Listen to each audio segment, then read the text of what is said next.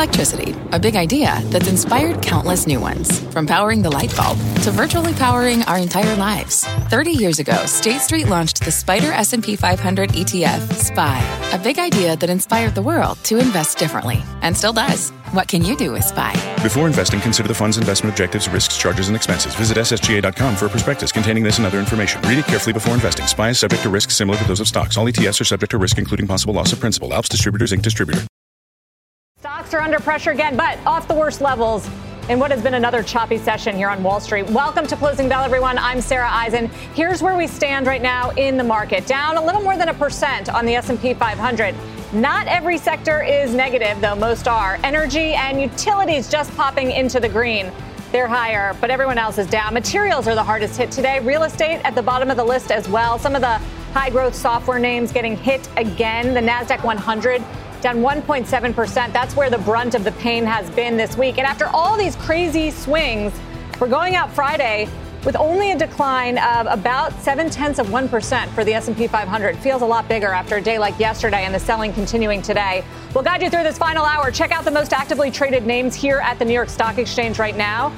We've got Ford continues to be on the list of most highly traded. It's been lower for the past few days, down 2.5% right now. Palantir, NIO, EVs getting a lot of attention, and Uber, an earnings loser on the week, down another 3% today. Coming up on today's show, the CEOs of two companies in the eye of the market storm today. We will talk to Under Armour Chief Patrik, his stock getting absolutely hammered, losing a quarter of its value as we speak after missing earnings estimates and giving weak guidance. The macroeconomics, especially China, very much at play. Plus, the CEO of Adidas will join us as that stock pulls back as well on concerns about slowing sales in China. A lot of the apparel names are all down in sympathy. Nike, the big competitor here, is the biggest drag right now on the Dow. Let's get straight to this market action as we cap off a wild week. The big question now, how do you navigate this crazy volatility in this market? Joining us, Lindsey Bell from Ally Invest and Axonic's Peter Cecchini. Lindsey, to you first, because you have a very good handle on the earnings. Overall, I wonder how much this is feeding into the selling. Yes, the Fed is front and center and higher interest rates, but there have been a lot of high-profile misses from stronger kind of growth companies like an Adidas or yesterday, like some of those internet names. What do you make of it overall? Yeah, that's absolutely right. And that's what sticks in our minds, right? So it doesn't feel so good. And so it impacts market sentiment for sure. But when I look at the S&P 500 as a whole, I look at Q1 earnings season. It was a really good earnings season so far. I know we're winding down here. We're about 86% of the way through. And 78% of companies have beat their earnings expectations. More than that, have beat their sales expectations, and the outlook continues to move higher, actually. So, and when I look at the stock reaction, well, some of those, especially in the communication services sectors, the stock reactions did not feel good for some of those high-profile misses. But overall, it was kind of a muted reaction when you look at the index overall. So honestly, I think what we need to do is look at where margins go from here. Is there going to be compression? Sales growth has been strong enough that it's been able to offset some of the cost pressures that companies have talked about, inflationary concerns that they've talked about over the course of the earnings season. And we're expecting operating margins to continue to increase throughout the course of the year. And so we'll see if that continues to be the case as we get through the next quarter or so. So just to be clear, Lindsey, you sound optimistic. Are you a buyer of some of these names that have been hit hard on better earnings and better outlooks, to your point? And if so, where are those names? Yeah, I actually am optimistic because when I look at this marketplace, it's come down quite significantly, especially in certain pockets. And what I think is the narrative has changed for some reason to this story that sloth is going to grow slow significantly. And we even heard that. I think people were reading between the lines from the Fed statement yesterday that they're expecting this major slowdown in growth, whether it's economic, corporate growth, or within the consumer spending appetite. And we just haven't seen it on the corporate side or the consumer side just yet. And I think technology is one area where you can pick and choose your spots. You got to look for high quality cash flows and companies that are returning capital to their shareholders. But there are significant opportunities in there. We started today, by the way. It was Amazon, it was Apple, it was Tesla that was holding the market up in the beginning of the day. That did not last. But people, I think buyers are starting to get interested in nibbling into that space. Energy and utilities solidly higher now. Peter, you've been bearish for a long time. You finally got your big sell-off. S&P's now about 15% off the highs. Where do we go from here? Thanks, Sarah. Yeah, no, I've been bearish since late last year, and the thesis was that the Fed was going to have to pivot and react on exactly what we've gotten, which is persistent inflation. The earnings picture, I would say, is actually not quite as rosy as Lindsey may have painted it. I think if you look at company guides, you're actually seeing a couple things. You're seeing for commodity producers in particular, even though that's the one area I actually happen to like here. For Alcoa, for example, you're seeing unit volumes fall. You actually are seeing margin guides come down. And so while this earnings season wasn't horrible on its face, the beat percentage is really not a very good gauge of where things are about to go. When you pile that on top of the fact that you can get a 4% yield from investment-grade corporate credit, and the earnings yield on the S&P 500 is about 5%, with the prospect of margin compression, which I do think will continue to occur as the year goes on, that's not a great picture and setup for equities. I think one of the other issues is with the 10-year at 3.1, 3.2%, perhaps. That doesn't give a lot of room for equities to rally either. And in fact, I think what happens is that the equity sell-off will reflexively lead to lower 10-year yields at some point, and a reinversion of the yield curve as the year progresses. From here, tactically, I think the market is quite oversold. Positioning is extremely bearish. And from here, I would actually expect something of a rally in the broad indices. That said, as I've been writing in the pieces, you're a seller. Yeah, but I'm a seller of those rallies. Lindsey, he pushed back against your earnings optimism, and especially on the outlooks and the peak margins. Yeah, now what I would say about the outlook is what I've seen is you haven't seen as many companies raising their guidance as we've seen in the past several quarters where beat rates were significantly higher and the margin of the beat was significantly higher. And so while the guidance increases have been reduced, so have the declines, though. So people that are cutting guidance, there are less people doing that, less companies doing that than have in the past several quarters. So to me, that helps fuel my optimism about where future earnings growth can go from here. And by the way, corporations, when I look at corporate America and look at the S&P 500, they have more cash on their balance sheet now than they did after rebuilding after the great financial crisis. So from here, the corporate America as well as the consumer is a much better position if we are to enter a bit of a slowdown in the near term. So I remain optimistic that we come outside of the other side of any sort of slowdown in a solid position, and we'll be able to weather that in a better way than we have in the past. All right, two sides there of the story. We'll leave it there. Peter, Lindsey, thank you both very much. Have a great weekend. As we look at the S&P down 1.3%. The Dow slipping here, down 375. Again, lows of the session earlier, 523. We also went positive at one point, so all over the map again. We'll see where we land. Up next, canaries in the consumer coal mine. Athletic retailers getting slammed today following red flags from Under Armour and from Adidas. We'll speak exclusively to the CEOs of both of those companies about what they are seeing from the global consumer right now as soon as we come right back. You're watching Closing Bell on CNBC. People today can spend half their lives over 50. So it's good to be financially ready for what's important to you as you get older, like a family vacation. Cannonball! Or starting your dream business. Welcome to Connie's Coffee. How may I help you? AARP's trusted financial tools can help you plan for whatever your future holds. That's why the younger you are, the more you need AARP. Start planning today at aarp.org/moneytools. What does it mean to be rich? Maybe it's less about reaching a magic number and more about discovering the magic in life. At Edward Jones, our dedicated financial advisors are the people you can count on for financial strategies that help support a life you love. Because the key to being rich is knowing what counts. Learn more about our comprehensive approach to planning at edwardjones.com/findyourrich. Edward Jones, member SIPC. Take a look at shares of Under Armour getting absolutely crushed today, down 24%. This comes after the sports apparel company reported an unexpected loss for the quarter and cautioned investors about a tough year ahead as it weathers global supply chain challenges and COVID lockdowns in China that are putting a dent in the profits. Joining us now on the CNBC Newsline is Under Armour CEO Patrik Frisk.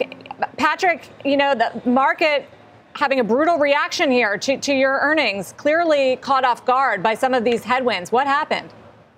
Well, I think coming out of the earnings call that we had last time, we did caution, the quarter that we were in, our stub quarter, and we were seeing more depression in China towards the end of the quarter, as well as some higher freight costs than we had expected. But we also said that coming into 2023, that we were going to see some headwinds early on in the year, based on actions that we had taken to make sure that we were able to deliver the orders that we had as we came into the year. So talk about the supply chain impact, because that's clearly a big hit to margins. Is it getting worse when it comes to shipping and all the costs building up there? Well, I think for us, we've been going through a two-phase situation here where we came into the quarter, the stub quarter, already guiding late last year that we were going to be seeing some shortened demand in the quarter because we made some actions to make sure that we were going to be able to deliver on time. We did the same thing, and as we said on our call today, impacting the year of about 3 points, and actually the first quarter of about 10 points, making sure that whatever we were making was going to make it there on time, not wanting to build inventories in the quarter. We're going to see that ease, though, as we go throughout the year, and things are going to get progressively better in the back half of the year. But we believe that in the first quarter, there's still going to be pressure on supply chains.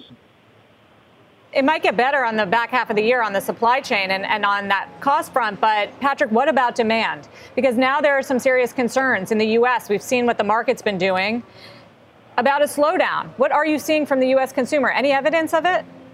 Well, currently, we're not seeing, as I said, we have been proactively canceling orders. We have the demand for our brand, and we continue to see demand for the brand. So there's a little bit of frustration, I must say, in our teams that we weren't able to meet the demand that's there, as we were coming off such a great 21 and had made so much great progress around our strategy and our business transformation that we've been going through over the last couple of years. But we are, of course, seeing constrained demand definitely in China and also in certain parts of Eastern Europe due to what's going on there in Ukraine. You're starting to see the European slowdown, you mean, in terms of consumer spending? Well, in that area where, that is close to the war zone, for sure there is a lot of disruption going on. And we had, we saw some adjustment, I would say, in the March month, also early in the April month from what's going on in North America right now as we're weaning ourselves off the stimulus last year. So finally, Patrik, we're just looking at the stock price here, down 24%, brings it to levels that we haven't seen since back in September 2020. There was a lot of faith in this turnaround plan, and I know this was supposed to be a big quarter for you where you exited the restructuring and looking ahead to next year. What do you tell investors now with this new outlook and some of the numbers coming down?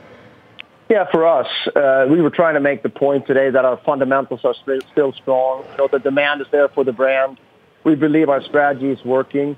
We believe that what we're trying to do is control the controllables to make sure we're not getting ourselves into any sort of an inventory position, managing our inventories well. We came into the quarter, as we said, a little lean with minus 3%. So this is really about continuing to be disciplined about how we manage the brand.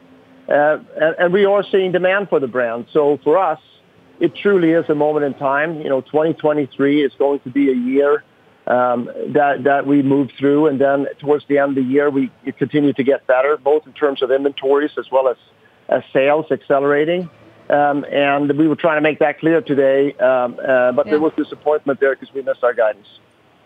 Of course. Well, I think a lot depends on China, clearly, and what happens with supply chain. Patrik, thank you for jumping on the Newsline and helping talk us through it. Patrik Frisk, CEO of Under Armour. Adidas not helping the mood with some of these footwear companies, which is one of the worst subsectors right now on the S&P. The athletic wear company out this morning with earnings, also getting hit on concerns over a slowdown in China, warned on profitability because of that region. I spoke with CEO Kasper Rorsted and began by asking him about the nearly 35% slowdown in China sales that Adidas saw during the quarter. Listen. You're basically seeing a decoupling of the global economies. In the West, we're growing 13%. That's the strongest growth we had for the last 5 years. And in China, you're seeing an economy that's heavily impacted by the current lockdown, which is, of course, draining and then on the profitability. And that is, in essence, what's happening. So very, very strong growth, in the West. In America, 13% growth, outgrowing the market, by quite a lot. And that's why we're so optimistic. But, of course, in the market where we can't control it, which is China, we're seeing that draining. And I think that's something you're going to see for almost every global market, company at this stage. You are seeing a very large country in close-down mode that is slowing down the global economy, despite the fact that we are outgrowing the market in the West. I wanted to ask you about the U.S. because there's been a ton of volatility in our market, and there are increasing concerns about a slowdown, lack of fiscal stimulus, and tighter monetary policy. Are you seeing any evidence of that in consumer spending in the U.S.? Actually, we're not. We grew 13% in the first quarter. We're seeing our growth rate in the month of April above what we had in the first quarter. We're seeing all our key partners in the U.S. growing very, very strongly. We're seeing a very strong order book. And as you've probably seen, we've also closed a strategic partnership with Foot Locker to further accelerate our growth into the basketball area. So we're very bullish about the U.S. We're not seeing that. We're not seeing a slowdown in the U.S. And it seems like, the sporting goods industry, at least Adidas, is not so impacted by, the fear of slowdown in the economy. So far, we've not seen any. What about Europe, Kasper? Any evidence of a slowdown there as a result of the ripple effects from the war in Ukraine? We grew 9% in the first quarter, including the numbers from Russia and Ukraine. Again, we have a growing order book. So again, April was better than first quarter. So we continue to see a very, I would say, good trading in Europe. So far, we haven't seen it. And I was in our stores this week, and they were very full. So we're seeing a higher growth rate than the first quarter. So right now, we're not seeing it. Obviously, costs are rising. How much more are you able to pass on to the consumer in terms of higher pricing? Well, we're not going to be able to pass on all the increases that we're getting. And the margin expansion is going to come from the top line. And that's why maintaining really the focus of getting the strong markets to grow. I spoke about North America with the 13% that we expect to increase this year.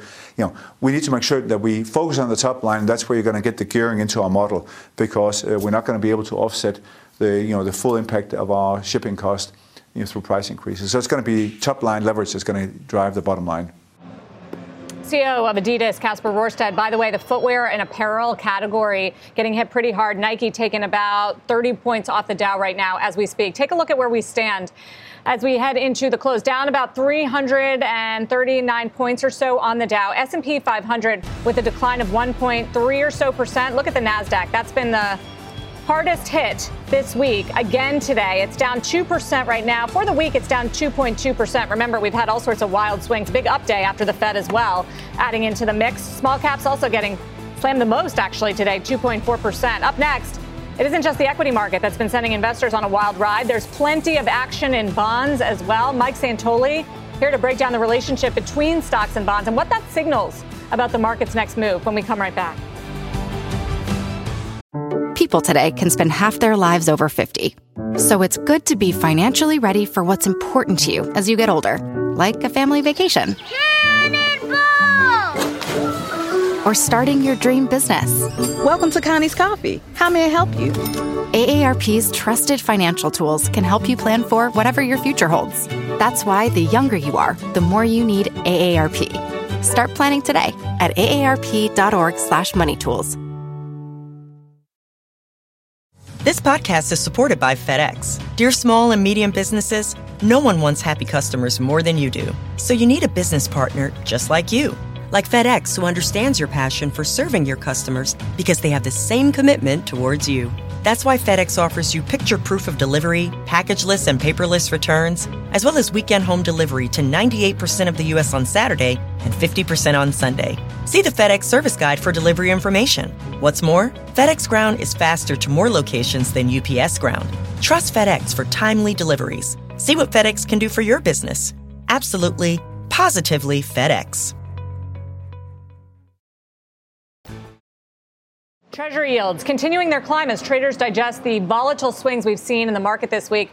Mike Feroli here to take a look at how bonds are impacting the stock market and the dashboard today. Mike? Yes. Both are getting sold off pretty hard lately. Very hard. You're losing on both sides. And in fact, the sensitivity of stocks to what's happening in treasuries has also increased. Today, for example, every time the 10-year treasury yield was above 3.1%, indexes were in retreat. When they traded below 3.1, you actually had them firmed up. We're about 313 right now. So this is the so-called prudent portfolio, the 60-40 ETF, basically global 60% stocks, 40% bonds. You see here making new lows today for this move, 10% over 1 year. It's actually basically underperformed or just performed just about in line with stocks. So no help from bonds. Now, where does that leave valuations in terms of, equities against fixed income? Take a look at this standard view of the equity risk premium. This is basically the earnings yield of the S&P minus the 10-year treasury yield. Now, when it's lower, it means stocks are more expensive relative to bonds. It means there's less of a valuation cushion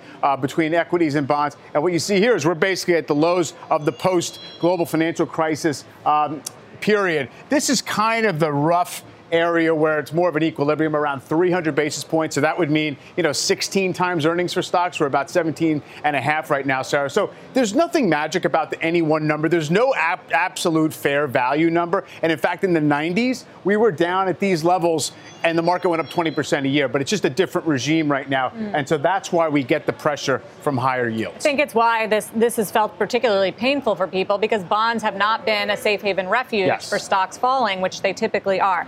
My other question about this, Mike, if the whole idea is that Powell is going to have to sink us into recession to fight inflation, a la Paul Volcker, the yield curve is steepening. Shouldn't it be flattening if that were the case? How do you explain that? The way I explain it is really it's not recession fears that in the last 2 days have been at the fore.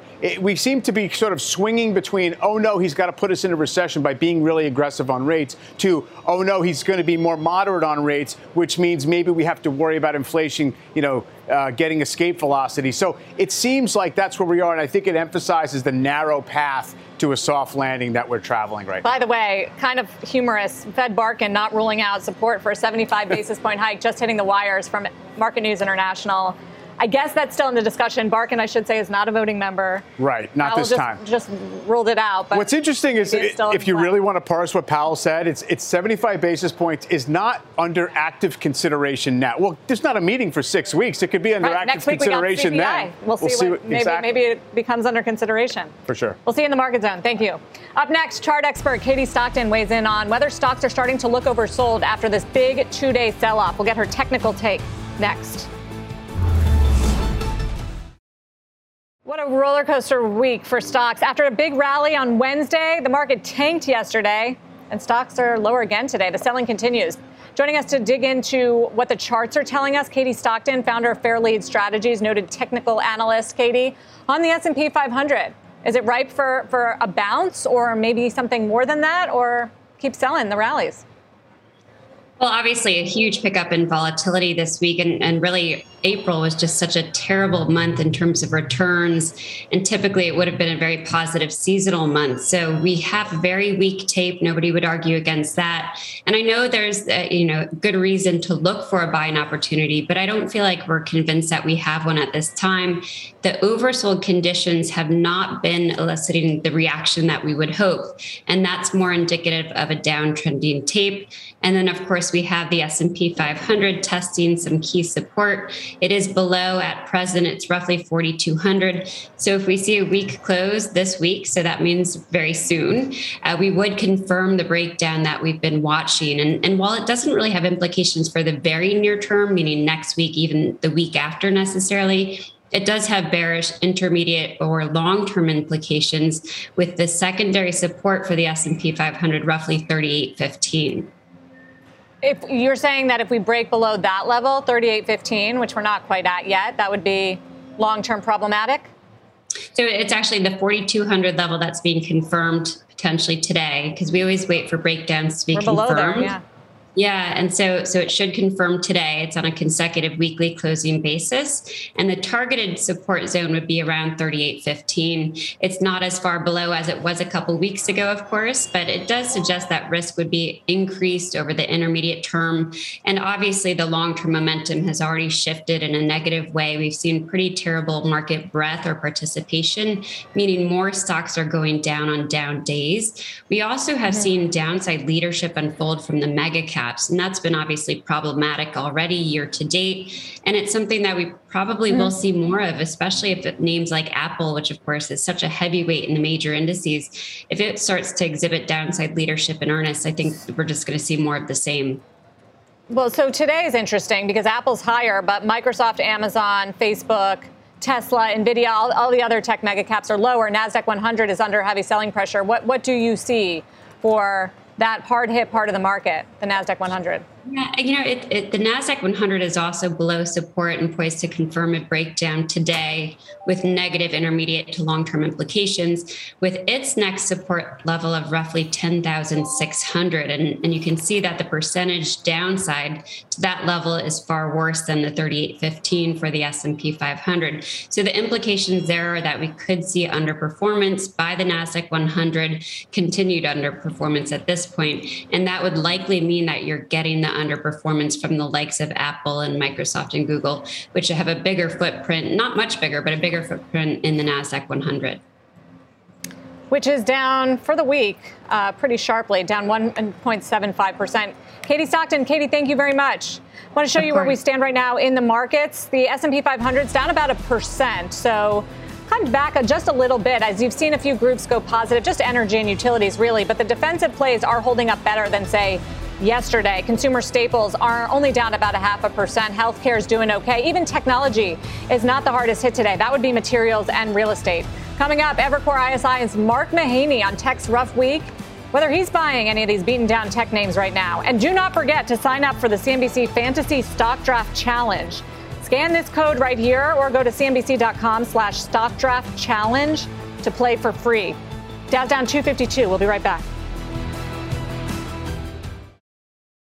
Check out today's stealth mover. It's Cloudflare, the cybersecurity company, reporting better than expected top and bottom line results. But look at the reaction, down 16.5% after forecasting it could report a loss in Q2.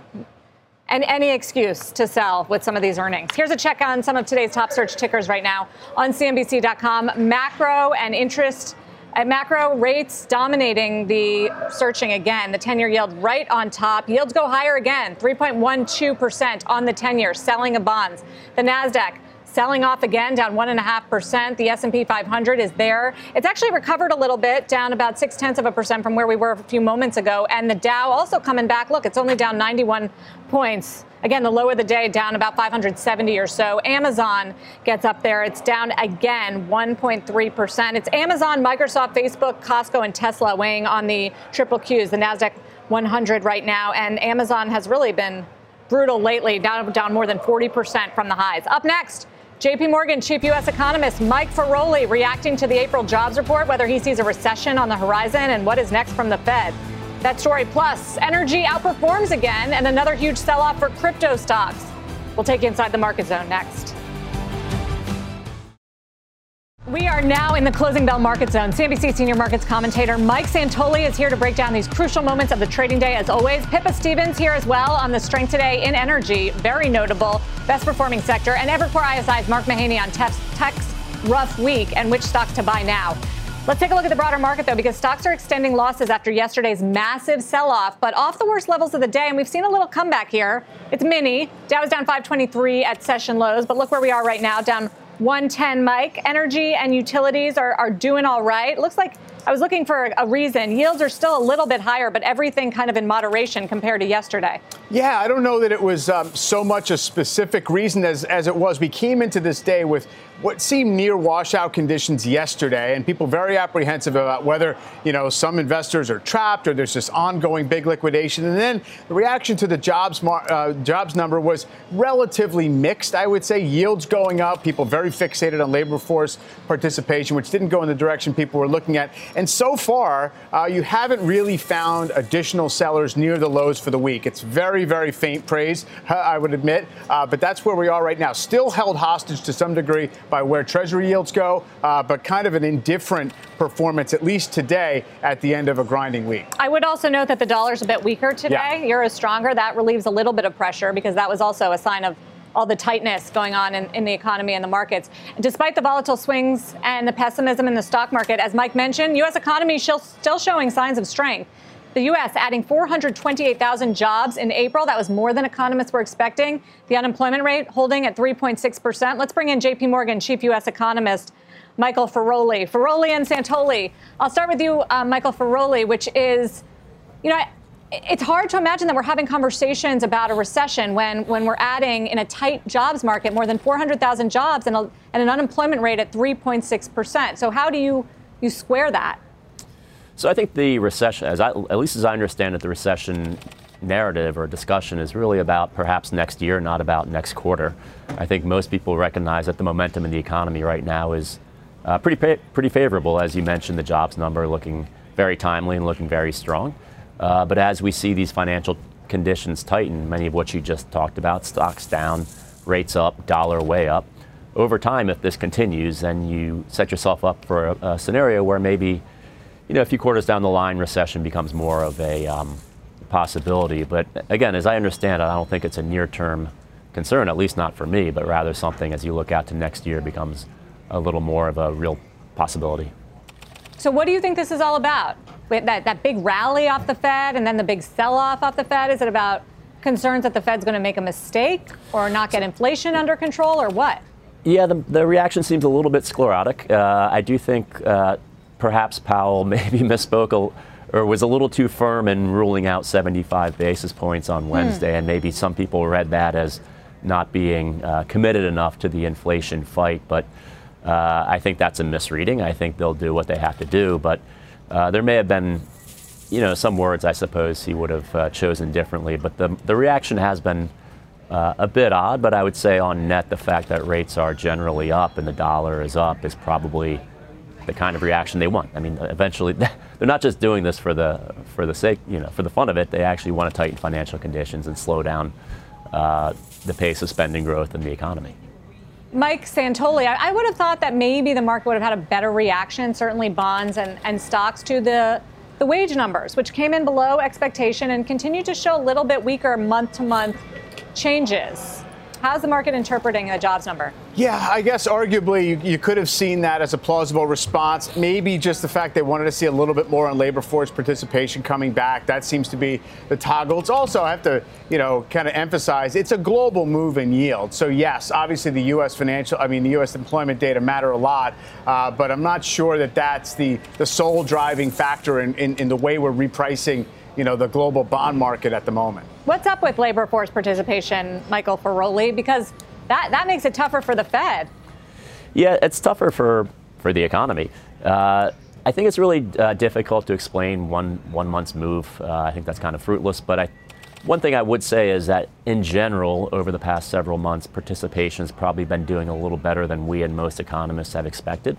And so perhaps last month was just a little bit of give back on what had been a generally more favorable than expected outturn. But I think it's really difficult to say for exactly why April set back. Really quickly, what do you expect for CPI next week? CPI, I think, is going to be another firm one. We're still dotting the I's and crossing the T's on that one. But I think both the core and headlines should be pretty firm next week. Yeah. Key consumer price data out next week. Michael Feroli, thank you very much from J.P. Morgan. Let's hit tech because it's been an absolutely brutal week for some of these stocks. Yesterday, the Nasdaq saw its steepest drop since 2020, and big names like Amazon, Meta, Apple suffered amid the sell-off. E-commerce names like Shopify and eBay also feeling the pain after reporting disappointing earnings this week. Joining us is Mark Mahaney from Evercore ISI. Mark, I always ask you this, but how out of whack does it look to you now that we've seen, how out of whack are the valuations? Any dislocations now that we've seen continued carnage in your sector?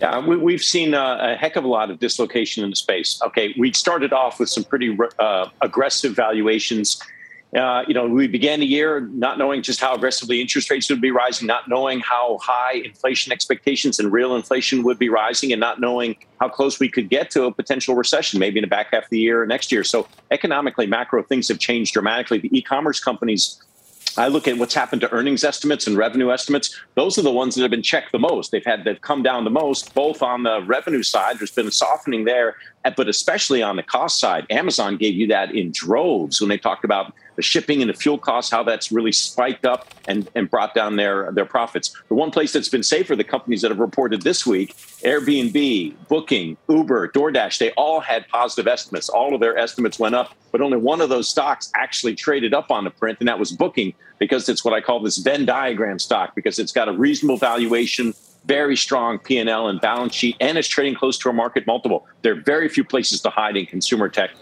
right now. I think this is maybe one of the few places to do it. It's unfortunate, but that's the reality. Bookings, any others? DoorDash is only down 1.5% now. But to your point, it was a good quarter. Yeah, so you're not getting paid for good prints. So you want to stay as defensive as possible in the consumer internet space that I look at. It's not a defensive sector, but the names that'll hold up the best are the highest quality assets. I still think that's Google. I still think that's Amazon, and I throw out a Booking as an idea too. Now, all this is going to change at some point. We're not going to stay in this environment, and when it does, I think there's some wonderful reopening plays. I think you want to be long Uber. I think you want to be long DoorDash for when we start moving back to growth equities. I don't know when that is, but when we do, these companies are showing improved fundamentals this year. You want to be long those names when that turn in the market comes. Are you having any conversations, Mark, with different sorts of investors, value investors, for instance, and names like a Google or an Amazon or a Meta as these stocks have been shellacked? Are we at that point yet? I think we have actually. I think we are close to that point. I have had those kind of calls. They first started coming in on Facebook earlier this year. I mean, this thing's trading at a discount to the market, a PE multiple. It's a discount to the market. So if you don't think they can solve the Apple privacy issues, if you don't think that they can address the TikTok issues and better monetize their Reels asset, I think they could do all of that. And if they can manage their cost structure, and there's more evidence that they're willing to bring down their cost structure as the top line gets softer, I think value investors find that more attractive. So, yes, we're starting to see value investors come in on that. On Google, too, I think that's been the case for a while. And I think we could just start seeing that with Amazon, too. Look, these are three assets with an enormous amount of cash. They're buying back a lot of their shares. They're bulletproof business models. I mean, not in a recession. Nothing in this group is bulletproof in a recession. But barring that scenario, they're bulletproof business models. Mark Mahaney, Mark, thank you. As the market continues a recovery here, the S&P is now only down 1/3%. We've got three positive sectors now, not just energy and utilities, but staples have gone green. The Dow actually briefly went positive just a moment ago. It is only down 61 points right now, so back lower. NASDAQ 100 also recovering, still down 1% as it's been the big loser, as Mark has been saying. A lot of negativity around tech. Let's zero in on energy because it is the big winner today and for the year. Oil prices hovering around $110 per barrel.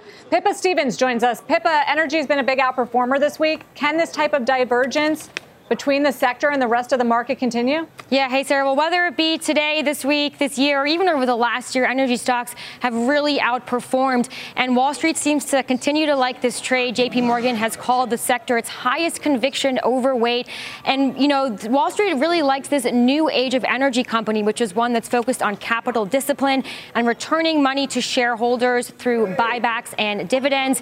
And Rorsted Energy now expects the upstream sector to report more than $800 billion in free cash flow this year. That's up 70% compared to 2021. And the firm said that the health of these upstream companies is now at the highest on record. But I do think one area to watch going forward is the refiners. They haven't shown the same type of outperformance that the upstream players or even the midstream players have. And that's because when oil prices rise, their input costs rise as well. But now, everyone's talking about diesel, which is surging, and the crack spread is now above $70. That's the highest on record. So we'll see if some of the higher prices for diesel and other refined products will translate to the bottom line for refiners. So certainly an area to watch going forward.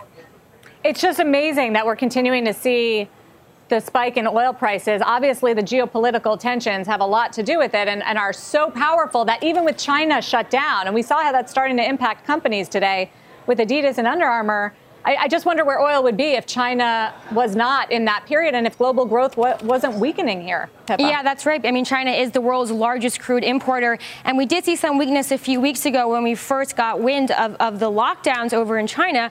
But the market is really now looking beyond that. And as you said, were it not for the softer demand out of China, prices could be even higher. And, this week we didn't get that same type of rally that some were expecting, given that the EU is now, proposing that ban on Russian oil. And so the question is, if they're not turning to Russia for oil, who's going to make up the difference?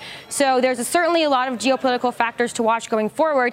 And that's why investors continue to like these stocks. And even if prices were a lot lower, even at $80 on WTI, energy companies would be printing a lot of money. So basically, people say there is upside ahead for this group despite the recent outperformance. Yeah, that's at 80. It's at 110 now. Pippa, thank you. ConocoPhillips, Mike, highest level since 2002 when it started trading. Occidental back to 2019 levels. The sector's up another 10% this week. Who would have thought that energy would be the port in a storm when it comes to Fed concerns and economy concerns? Right, exactly. I mean, the commodity, as you said, the bull case is China's obviously partially shut down, and yet the chart still looks pretty good. I guess you could also say, though, offsetting China is people are restocking for sure, and there's some geopolitical premium still in there. There has been some chatter that Monday is Victory Day in Russia. Maybe that means there's going to be some occasion for further escalation. I have no idea if there's credence to any of that, but it seems as if people lean in the direction of just in case type buying when it comes to the stocks.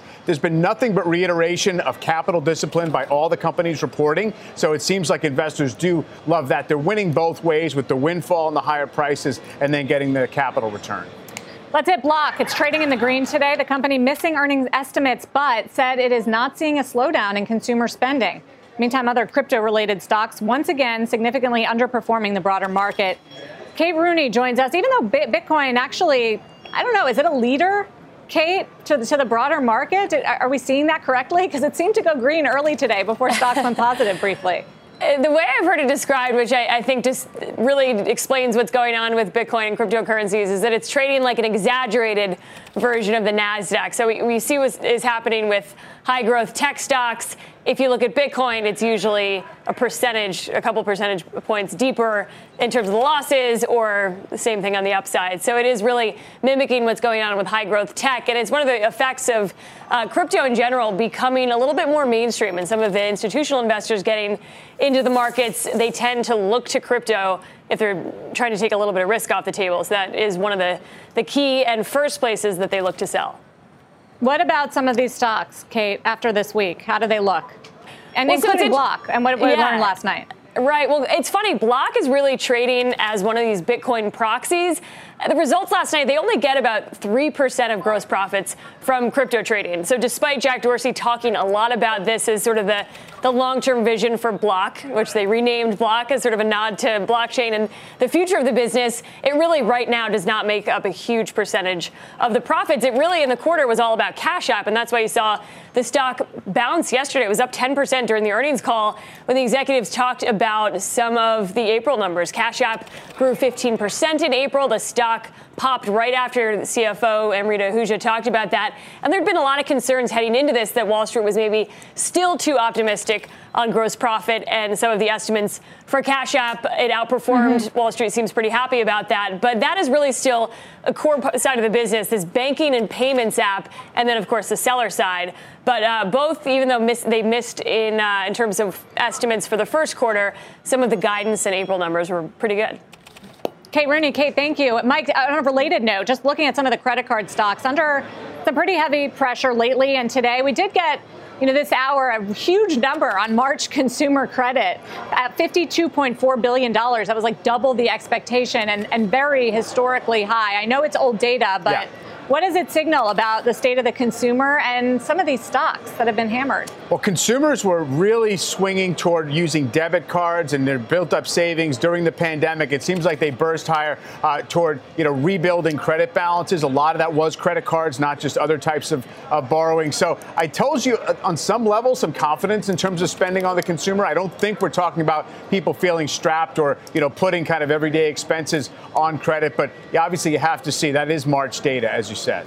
We've got less than 2 minutes to go in the trading day. What do you see in the internals as we've seen a bit of a recovery in this final hour? Yeah, it's still skewed to the downside side. We opened up again with 90% downside volume. That is obviously improved. It's more like 2-to-1 declining to advancing volume right here after yesterday's pretty heavy flush lower with 95% of downside volume. You mentioned earlier the yield curve, 10-year minus 2-year yield curve. It has been steepening. It's been all the action's been at the long end. It's been a little more about inflation worries versus immediate slowdown fears. I guess you could say that's net positive in terms of an economic outlook. And the volatility index hovering around 30. We're 6 points off the highs for this little down leg that we've had in the markets. Pretty non-committal, but definitely not able to get any further lift with this relatively range-bound day today, Sarah. Unbelievably, for the week on the S&P 500, we are down less than 0.2%. I mean, it's been an almost 400-point S&P swing this week, and we're barely moved net.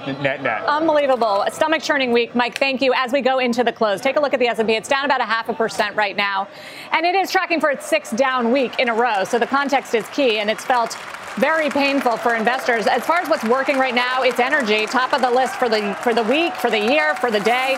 Utilities also going strong right now. Staples holding up better. It's defensive groups like healthcare too. Materials are the hardest hit right now. The Nasdaq 100 going out with a decline of 1.2%. So that really has been where the pain has been felt. It's down about 1.25% for the week, which shows you the underperformance of technology. Nasdaq Composite down 1.4%. Have a good weekend. That's it for me on Closing Bell. This podcast is supported by FedEx. Dear small and medium businesses, no one wants happy customers more than you do. So you need a business partner just like you. Like FedEx, who understands your passion for serving your customers because they have the same commitment towards you. That's why FedEx offers you picture proof of delivery, packageless and paperless returns, as well as weekend home delivery to 98% of the U.S. on Saturday and 50% on Sunday. See the FedEx service guide for delivery information. What's more, FedEx Ground is faster to more locations than UPS Ground. Trust FedEx for timely deliveries. See what FedEx can do for your business. Absolutely, positively FedEx.